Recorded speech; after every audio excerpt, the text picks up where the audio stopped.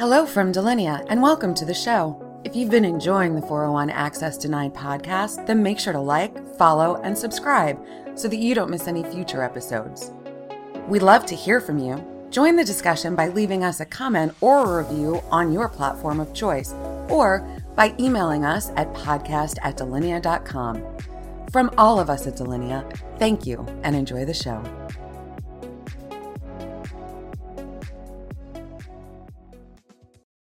Hello, everyone. Welcome back to another episode of the 401 Access Denied podcast. I'm the host of the show, Joe Carson, and it is a pleasure to be here with you. We're always looking to bring exciting topics and amazing guests.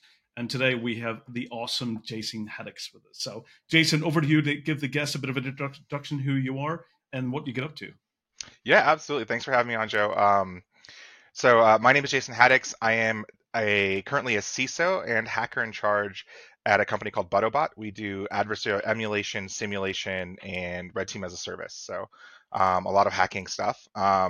Formerly, I was the CISO of Ubisoft, which is a multinational video game company that make games like Assassin's Creed and Just Dance and The Division and all that kinds of stuff. And before that, I had kind of been in offensive security in different sections of the world, different sections of the community for about 12 years, I would say. So a little bit of leadership, mostly a lot of hacking, and trying to marry the two together these days. So it's really important to be able to bring those both together, because for organizations today, you really need to to be defensive and be able to be resilient. You need to understand the techniques that attackers use. Yes, and the more you understand those techniques, the better you can actually implement the right controls. So tell me a bit about how did you get into the industry, and what was some of the interesting things and passion and things that got you excited? Where did it all start for you? Yeah, so I've always been kind of a hustler, I guess you could say, and very nerdy and into computers. When I was in my early or late grade school years, I taught myself HTML because I found a book at my library, and it was like, you can make web pages. So I started there, and then really did like a whole bunch of stuff. I hacked DirecTV satellites for a while. I did a whole bunch of stuff, and then eventually I hacked Xboxes. And then eventually, when I was in my early 20s, all my friends were older than me, and so they wanted to go out to the bars, and you have to be 21 here in the States. And I was 19, about to hit 20, and so I couldn't go out with them, and it was a point of frustration for me. And so I found one of my friends at my college, and I was like, he was like, "Hey, I can get you a fake ID." So I was like, "Okay." So I paid back then, which was like an exorbitant amount of money for a college student, $110 for an ID. And when it came back a month later, it was the worst fake ID I'd ever seen in my life. And so, there's no returning a fake ID, and I tried to use it, and it got confiscated at one of the bars, and I didn't get in trouble or anything like that. But it did kind of make me a little angry, and I was like, I think I could probably do better, right? And so I went searching for, like communities or like tutorials on how to do that. And back then the internet was a different place, right? And so there was only a few communities that even offered anything like that. And one of them was Counterfeit Library, and the other one was Shadow Crew, and some of the other precursor to what the dark web is today, forums.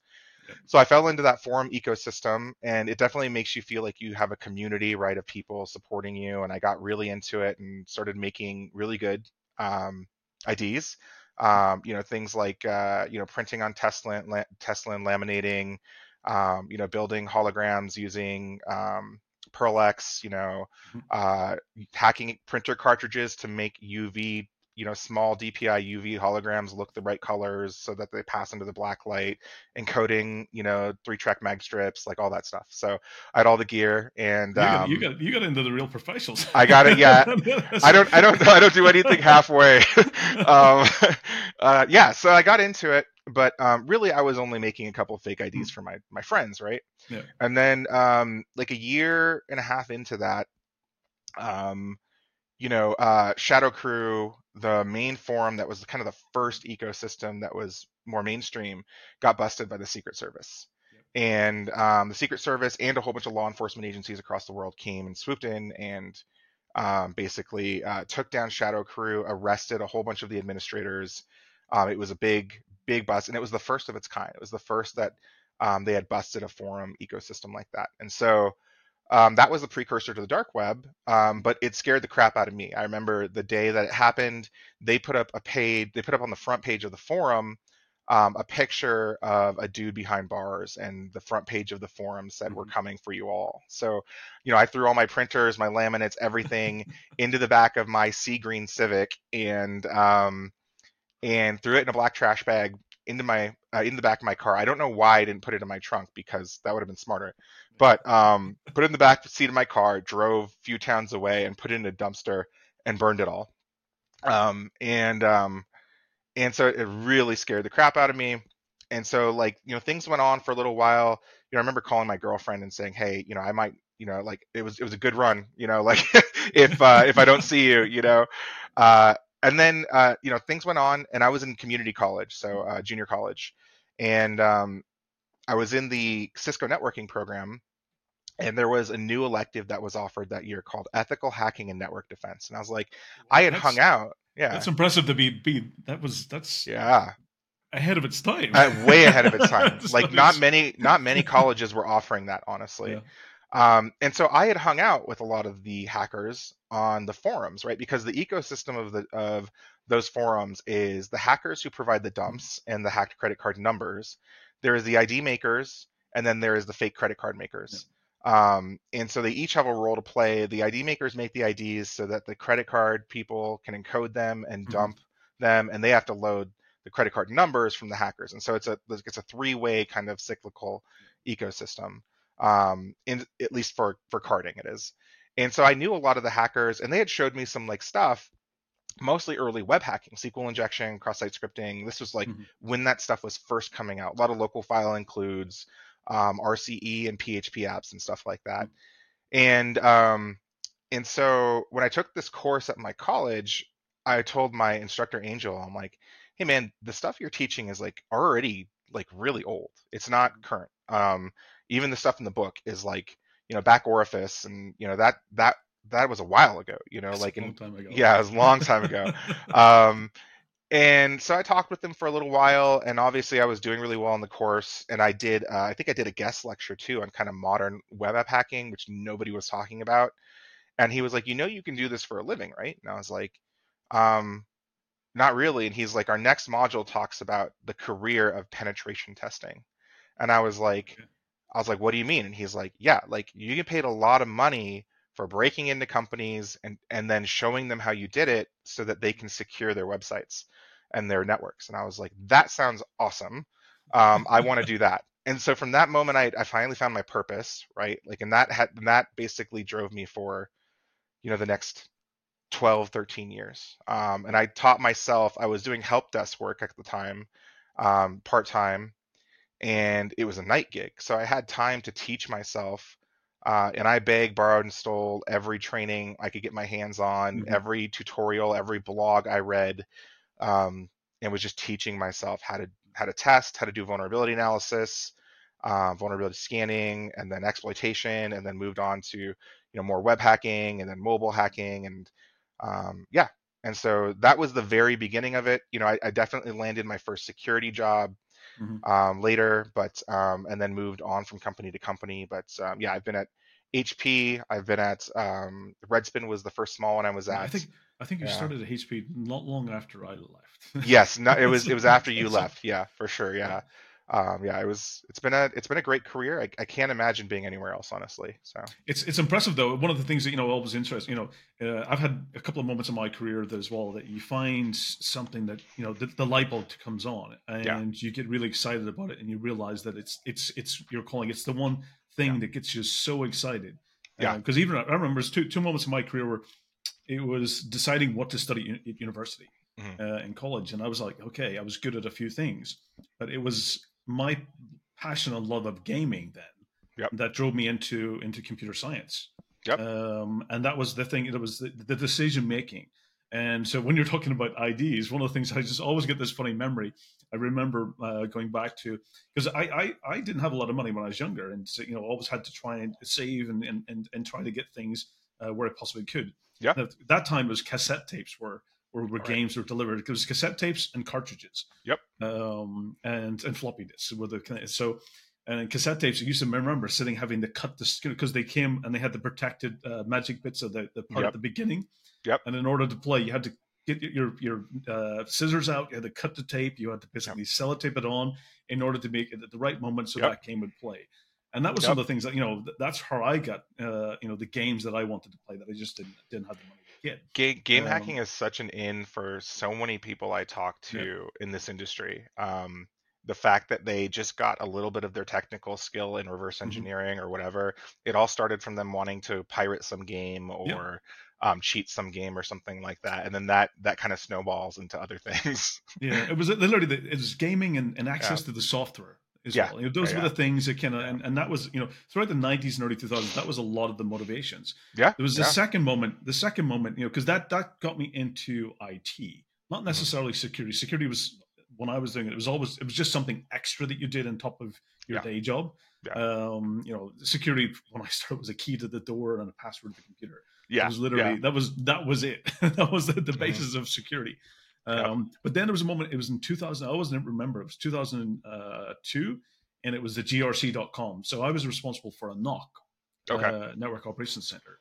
And at that time, Steve Gibson, who basically was his company, grc.com, Mhm. became the attack of a DDoS attack. Mhm. And my company, I was at the time, used the same service provider. So we Okay. became a secondary victim. Ah. And it was Okay. that investigation that Steve Gibson did, and I was also looking into logs and sharing and looking at the Mhm. event. It was that event, being a secondary victim Yep. of a DDoS Yep. attack, that Yep. then got me excited about there's more that I can learn here, Mhm. and that's what really took me in the path of getting in security. Okay. So All right. those some of the defining moments that really sometimes sets you off, and it's really important to find that, but to Yeah. find what it is that excites you. Yeah. So going into that, you kind of then looked in the industry. What were some of the kind of the early penetration tests or the early bug bounties and stuff that you got involved into? Was there any lessons learned from those that you have? Yeah, I mean, so I went on to do a lot of, like, back then it was a lot of network, right? I mean, the thing that Hmm. people were purchasing in those early days was network pen tests and externals and internals. So, they would give you an IP range, and that was still in the day where you could have service-based exploits, right? Hmm. So you could pop SSH or you could pop some FTP or something like that. It was a very different world than it Hmm. is now.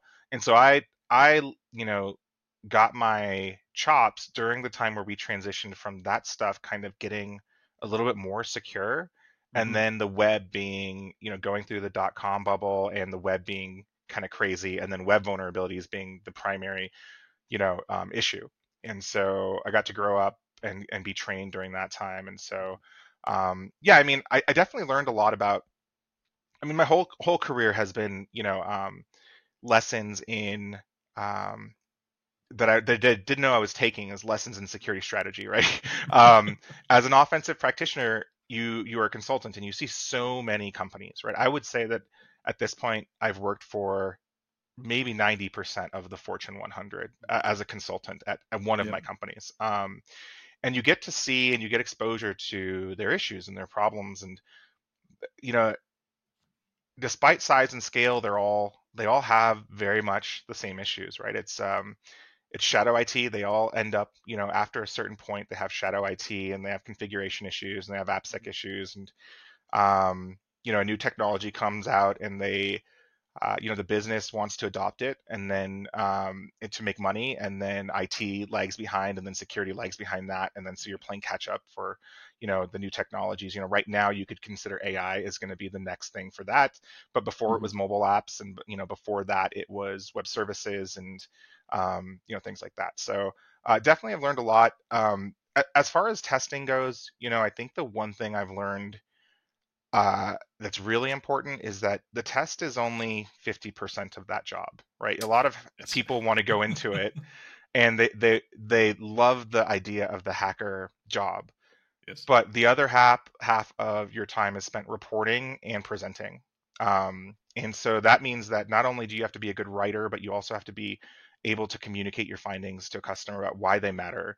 And I like that a lot more people are talking about this nowadays, right? I think the extension of this nowadays, since many people do have decent reports and can present on them, is instead of the saying is showing up and throwing up, right? When you're an assessment person, offensive assessment, auditor, whatever you are, right? Is trying to help the organization because they're underwater. They are absolutely swimming in 8 million things they could do. Everybody has vulnerabilities. You're not going into a place telling them anything they really don't know. They knew they were going to have vulnerabilities. Yep. Very few organizations are going to be like that org that just doesn't have any findings, right? I've only had that a few times in my whole career. And so, these days it goes beyond just giving them vulnerabilities in a report and a presentation. Now I want to see our assessment industry grow to give defensive and better remediation advice, right? So if it's AppSec, let's give them some easy to implement libraries that solve the problems that they have, right? Because developers know how to do that. If it's detection, let's give them open source Yara or Suricata rules or or Sigma rules or something like that, or Splunk queries they can prioritize, or Windows configurations that'll make this thing easy, right? I want to see the next generation of help for organizations go a little bit deeper than what we've been doing so far. And so that's kind of what I'm trying to build right now with my team at Autobot is better reporting and better presentation and add a little bit more purple to the red. So absolutely, I think that's one of the important things we've learned over the years is that defensive side of things is really important, but it's important that it merges and actually collaborates with the defensive team to show them what things they can do in order to, let's say, put the right controls in place. And they're also the right prioritizations, because a lot of times, and I think that's why really in purple teaming is so critical, because it should be something that you'd be doing ongoing. I think going even further into the reporting side of things, it also gets important to be able to convert that into the business language. And one of the things I'm advocating right now is we need to start transitioning from talking about cybersecurity in a silo to talking more about how it actually should map to the business security. Ultimately, how it maps to the business services and what's the priority of those business services. And you're absolutely you brought up an important topic. Is a lot the media does portray this as a very hands-on keyboard all the time. But a lot of the times the reporting skills and the writing skills becomes an essential part of the skill set. It does, and then being able to translate that into things that the business understands is also another skill set that is definitely getting enhanced further and improved. One of the reporting is so critical in our area. I mean, it's reporting, and then if you're going to be on the leadership side presenting too, like I think is also really important. One of the things I was going to say is that one of the lessons I learned recently from being a CISO at a very large organization like Ubisoft was I actually thought about security, I would say wrong, for a majority of my career, and I was on that side where I wasn't thinking about the business impact. I mean, I was from a point of a hacker point of view, like I wasn't having any trouble explaining that a vulnerability was critical because of X, Y reason, or because it affected X crown jewels. But one of the things I learned at Ubisoft after being the target of several real threat actor campaigns was that actually the biggest risk to the business and the most expensive cost to the business is not actually vulnerabilities, or it really doesn't have anything to do with AppSec. Actually, it's downtime. And so, when we faced threat actors that took our network down and our services down, we lost a lot of money, and that was the worst thing that ever happened to us, by miles, right? And so, I feel like a lot of people, they ask this question. We're stuck in kind of the this dance of what we do every year. It's like, oh, we get a pen test, we get some AppSec assessment, we have some stuff, and we're answering that's Tuesday. yeah, exactly, and we're so stuck as an industry in keeping that going. I don't feel like a lot of people are asking the right questions of instead of can I be tested? Because everybody can test it, everybody has vulns. It's can I be breached? Is really the question that you should ask. What's the impact? Yeah, and what's the impact, right? And then because a lot of I talked about this last week with I was telling you that I got to present with Ed Scotus, and I was talking with him about it, and it's it's like, okay, I learned that downtime is a really big thing. And so it really shifted my mind as to like, okay, well, when I consume a red team service or a penetration testing service or an AppSec service, that has never been included in the scope of those tests, right? Like, can you bring me down somehow? It's always been like domain admin, or like, can I leak some user data? And those things are important, right? But if you're honest with yourself as a business, like, what is the material impact of leaking user data? It is bad for your brand. Yep. You may have to buy them credit monitoring. Most of the time those passwords are hashed, so the attackers aren't getting passwords anymore. They're getting email addresses, which everybody's email address is everywhere anyway. Yeah, Um, it's yeah, literally public yeah, information. it's like almost If you public can't information, if right? you cannot guess an Yeah. email address of a person, Yeah, yeah, exactly. The only case it comes up where you have like celebrities, right? yeah.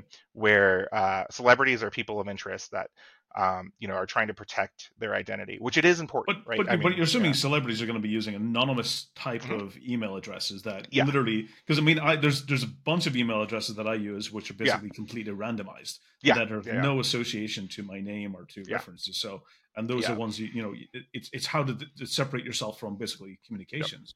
So you're yeah, assuming that celebrities would have something similar set up.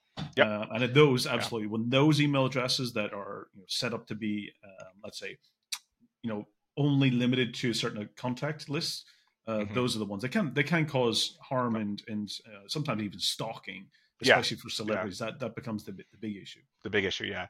But I mean, that stuff is, I mean, to a business, as far as like Mm. loss and material loss goes, it pales in comparison to like, someone, finding out that they could take you offline and none of your service mailing. So at Ubisoft, we had many, many games, Hmm. somewhere between the, like, I think like 40 to 60 range. And so Hmm. every one of those is a product. They're all running their own stack.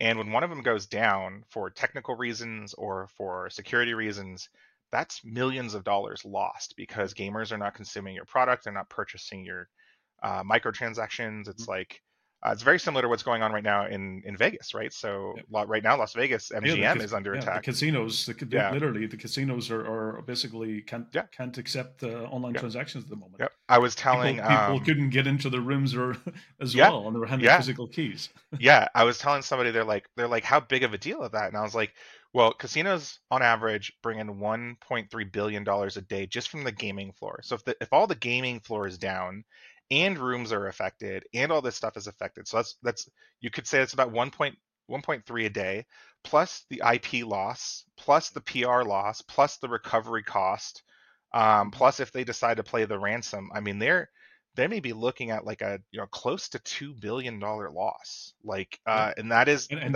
probably be the worst pain that's, yeah. I mean, talking about that one that's per day. per day. How Yeah, long yeah. it How goes long on? is it gonna last? Yeah, That's the yeah, I just mean my wishes are with the team. mhm. Because it's such a Of stressful course, yeah, environment, yeah, and the community can be harsh and sometimes quick to jump and yeah, blame. yeah. I can only be sympathetic because Oh going yeah, through incident response, yeah. the stress that team must be going Oh, under is immense. it's Uh, so stressful. We Especially had, when you put such a cost to the business on top of it, yeah, when you know that the business is yeah, suffering, that even puts a tremendous pressure on the team yeah. as well. And it's interesting because I know. I mean, I haven't spent extensive amount of time, but I know the security leader for that specific issue that's going on right now, and he's trying to do everything right. Like his Yeah, his plan is sound. His like, they have been doing pretty advanced security assessment to try to get all their stuff shored up, and wanted to be at the forefront of kind of like assessment and bug bounty and all this stuff, and still got ransomware. yeah. Um, You can do all the so right things, you and can it do all just the right takes things. Yeah, one area of yeah, lack of oversight and lack of transparency. And a lot of times it's sometimes through supply chain, yeah, yeah, that a lot of it comes through. Sometimes it's through basically hybrid cloud where yeah, you've got your visibility in one area, but you're not seeing it through a lot of API security and stuff. Is yeah, right now it's you can do all the right things, and it just takes one area that the yep, attackers find yep, yeah, that yeah, basically they exploit. So yeah, one yeah, important topic you brought up as well that brought I had the same for many years. I also had the same view that security was about enforcing and pushing, hmm but I did many years ago. I one of the basically departments I was responsible for was the ambulance service. Hmm. And in the ambulance service, that actually taught me a very valuable lesson. And it was very early in my career. It was one of the first organizations I worked for. And it was very early because my metrics that I had for the system was aligned to the metrics that the business had in order to the service that they had to provide. Yeah. And when you align that, that's one of the things is that when you look at a service, as you're talking about, you get a service and that service is worth X amount to the business. When that service isn't running, you have an impact. Yeah. And when my metrics that I had for at that time, I was responsible for the IT infrastructure and security. And I had to align my metrics to the business metrics. And that was actually the SLA that ambulances needed to get to actually victims of either, car traffic accidents or, health issues and stuff like that. So I had an SLA, and my SLA basically was 23 minutes. And if I went beyond that SLA, people died. And that was a big realization. When you're in that situation, you start kind of realizing that, the importance of IT, the importance of systems being available. Yeah. And when hospitals even today are getting attacks, Yep. start realizing that has an escalating impact, that those SLAs are, get under serious strain. And that, people's lives are at the end of it. Yeah, people who work for those types of services. I have a buddy who's former Microsoft, and he's like he used to run the SOC there, like global SOC and MSRC, and he was like, yeah, it's just a different kind of stress when you know that your operating system is running on planes, and if your operating system messes up, things go wrong on a plane or a vehicle, or and no wonder so many infosec people burn out, right? Because it's just there's a high amount of existential stress, and there's also a high amount of on keyboard hours stress, and it is amazing how the mental load for this job, how high it is sometimes. And I'm not saying that other anything else is like any better, but like I do know that some days my wife talks about the mental load for moms, and how like running the household is really an unglorified position, but there is this giant mental load associated to it. And so we talk about it all the time, is like like what can we do for that we can make sure that like your mental load is sustainable, and it's the same thing for infosec people too, right? Like SOCs and even assessors too. Like you have a mountain of assessments you need to finish. You have to make sure that things get remediated, at least as an internal person, and so my heart goes out to anybody going through a breach. Those are the I think every time I think about my I've been asked a lot of times what was my most stressful moment ever in my career, and I always go back to it was Y2K, but it was not the reasons of Y2K. Okay. So, all right. So it was actually the preparation for Y2K. Okay. All right. So what happened at that time was that because I had this SLA, I had 23 minutes. 23 minutes was always kind of keep systems and services running. Okay. All right. And that was for emergency phone, the phone, and then that got routed to police, fire, and ambulance and rescue. Got it. And the preparation was that we were basically connected directly to the mains. Okay. Electricity. All right. Okay. And in preparation for Y2K, we were worried that was going to be this blackout, like completely electricity fade. I remember everything was going down. So, and I remember going around with the floppy disk, updating all the machines. Yeah. It was me with 2 floppy disks and synchronizing all the machines. 2 floppy disks in a dream. I literally still have it somewhere. But the thing was, the preparation was that we, in order to prepare for the potential electricity blackout, that we had to change over to basically generators. Okay. And that meant basically the electricity. So we had mains phases and then the generator phases.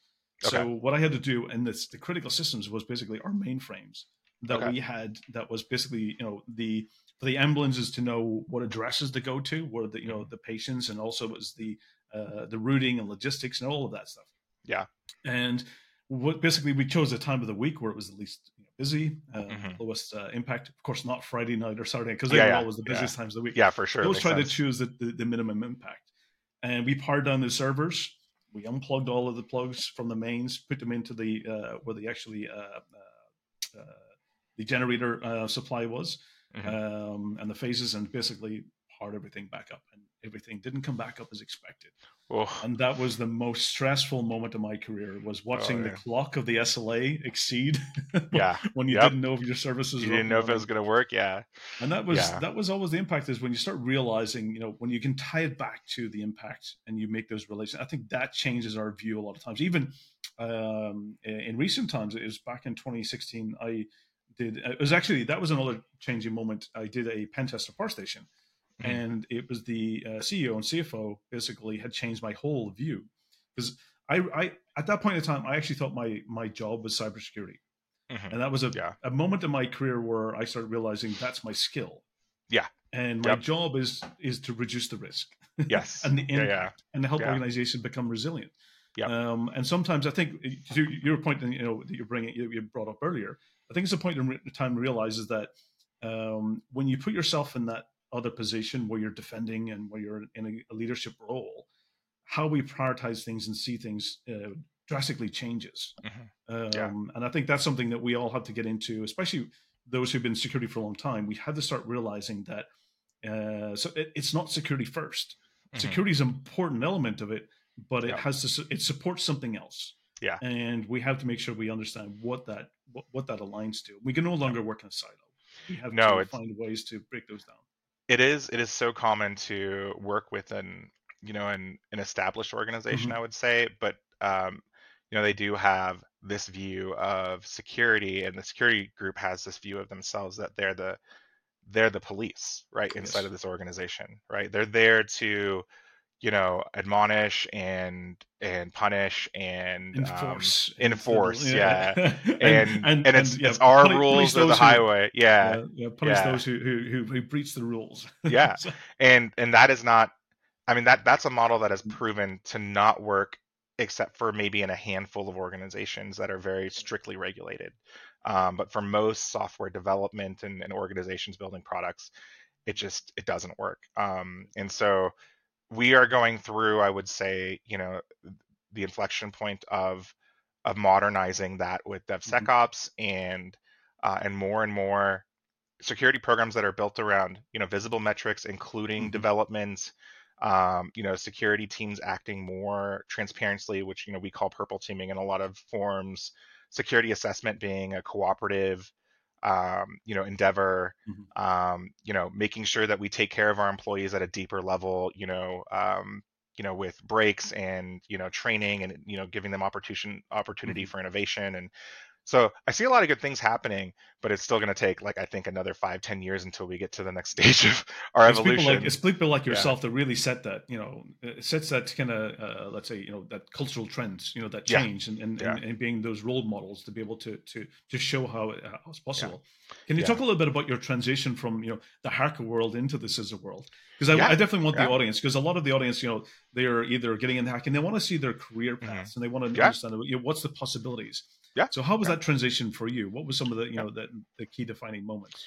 So I went from being a regular pen tester to playing in a CTF at DEF CON and Black Hat with Daniel Miesler, and That's we always awesome. played in a CTF together, and he was like, hey, you're pretty legit. Why don't you come and work for me at HP? I'm building a new professional services gig there.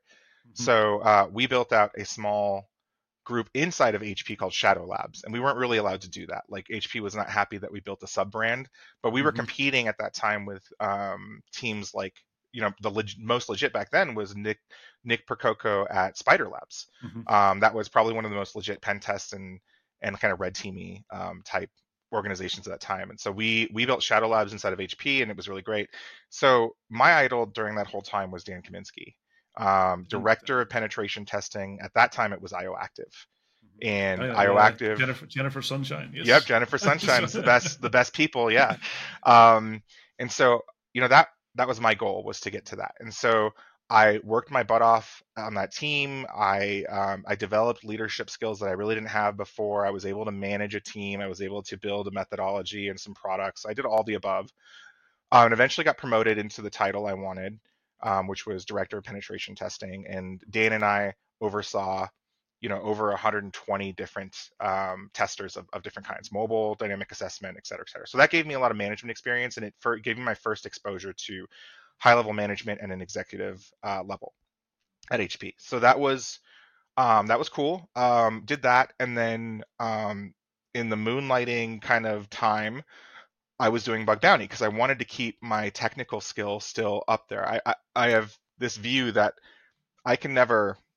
I don't feel like I can genuinely advise someone unless I know kind of what's going on in the real world. And so so I wanted to keep my technical skill up, and so I was doing bug bounty, and this was when Bug Crowd was launched, and I knew Casey, who launched Bug Crowd, and he was like, hey, I'm starting this new thing. Do you want to hack on a site and you get paid if you find bugs? That was literally the email. And I was like, yeah, that sounds great. Do I need to sign like a contract? Because back in the day, you would have to have like a NDAs. full NDA, full contract. He's like, no, I'm just going to send you an email with the site. And then when you find something, you go to this SurveyMonkey link and you put finding in there. And I was like, okay, and so did it. I started doing it, and it was the first few bounties at Bug Crowd, and ended up, being number one on their leaderboard for a couple years, and I'm still, very highly ranked. I think I'm 59th all time overall on Bug Crowd. So, so through that, at some point they were, I had many conversations with Casey, and back in the day it was Jay Cran who was leading operations, and they were like, come work for Bug Crowd. We need someone to lead the operations team. Went over there, led that operations team. Is one of the best places I've ever worked. I've had the luck to have fantastic teams everywhere I've been. Casey's awesome. So he's such a idol and mentor these days.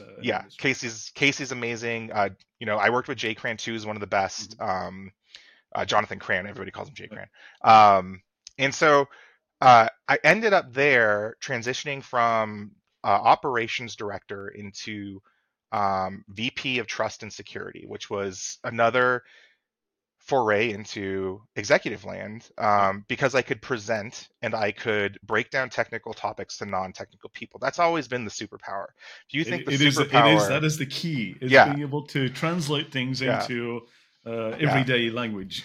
If you think the superpower is knowing all your hacker tools and your TTPs and stuff, it is not. The superpower is being able to write, explain, and present. Finding 0 days, not the superpower, but actually being able to explain it to people every day. And so I went there, and you get into the fire there because Art Coviello was on that board. I mean, there were some hardcore people on that board. And you had to come ready and present, and so that was my first exposure to like a Silicon Valley, like kind of aggressive funding board for a startup. And that was really interesting, and all of my superpowers that I had developed up to that point worked really well. And I helped a little bit starting Bug Crowd's internal security programs, but that was taken over by another team eventually. I helped bring on researchers and stuff. And then I left there to go to Ubisoft, and that was my first breakout big company. I mean, that was 22,000 employees. And the way I got that job is I had like titles that were ready to go up, right? So like director of operations, manager of operations, those titles, those titles are ready to graduate to CISO land if you want to work in strategy and you know what the role is, right? And so when I went in for my interview for Ubisoft, I used my hacker hat a little bit. I did attack surface management and recon on Ubisoft. And then what I did is I built a presentation for them, and I said, this is probably what I think you're facing right now. You have these sections of your business that are being attacked constantly. You have these games which are being trying to be cheated. You have internal player toxicity and X issues. You have, this is your attack surface, everything I can see of it. And then I actually found a bug during the recon. I had found that a couple of their developers had put passwords on GitHub, and I disclosed that to them before they even had a bug bounty. And then I went to the office in Montreal, and I presented to them, this is how I'd structure a program. I said, first of all, it doesn't seem like you have visibility over everything you have. You're acquiring and being a production studio for all of these places.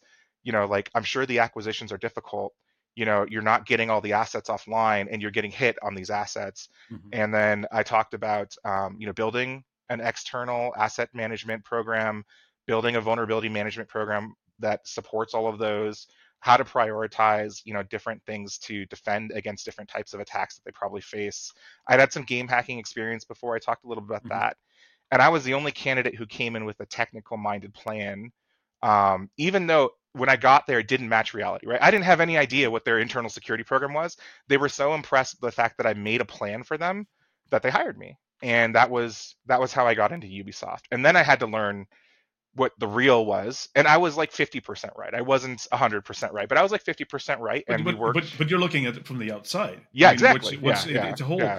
To doing the reconnaissance and doing that whole assessment. You're looking from the outside. Of course, when you get inside, you start seeing the organizational structure and process within. But that's pretty impressive to look at it from that perspective and show them that even without having the internal knowledge, that you came up with a strategy and a plan. That really resonated with the team.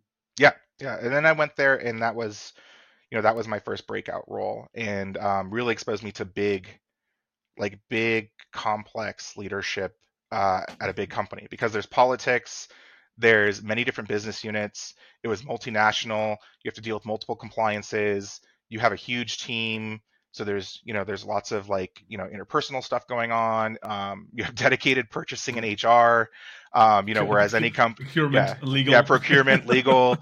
You're dealing with DPOs and CFOs, and you're dealing with the CEO of a multinational company. So it was a great experience. All the different levels of compliance as well. Yeah, absolutely.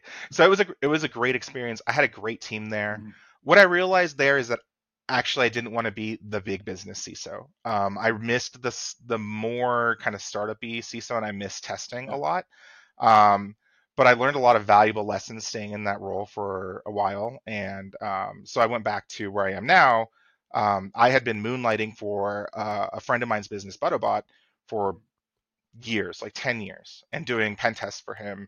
And then when I left, he was like, come over here and lead the offensive side that we're going to move into the enterprise, because they've been doing government DoD pen testing for a long time. So now we have moved into the enterprise world and are doing red teaming. So I developed strategy for our internal security program, and I also develop our methodology for red teaming and hire engineers and do a little bit of hacking myself. So now I think I've got the perfect thing to make me happy. Whereas perfect. I was just ingredients now of all of those. Yeah, all the ingredients now. Yeah. So and that was something I had to learn too, right? Like, one thing I tell people who are looking to make that graduation, right, is understand what the job is, right?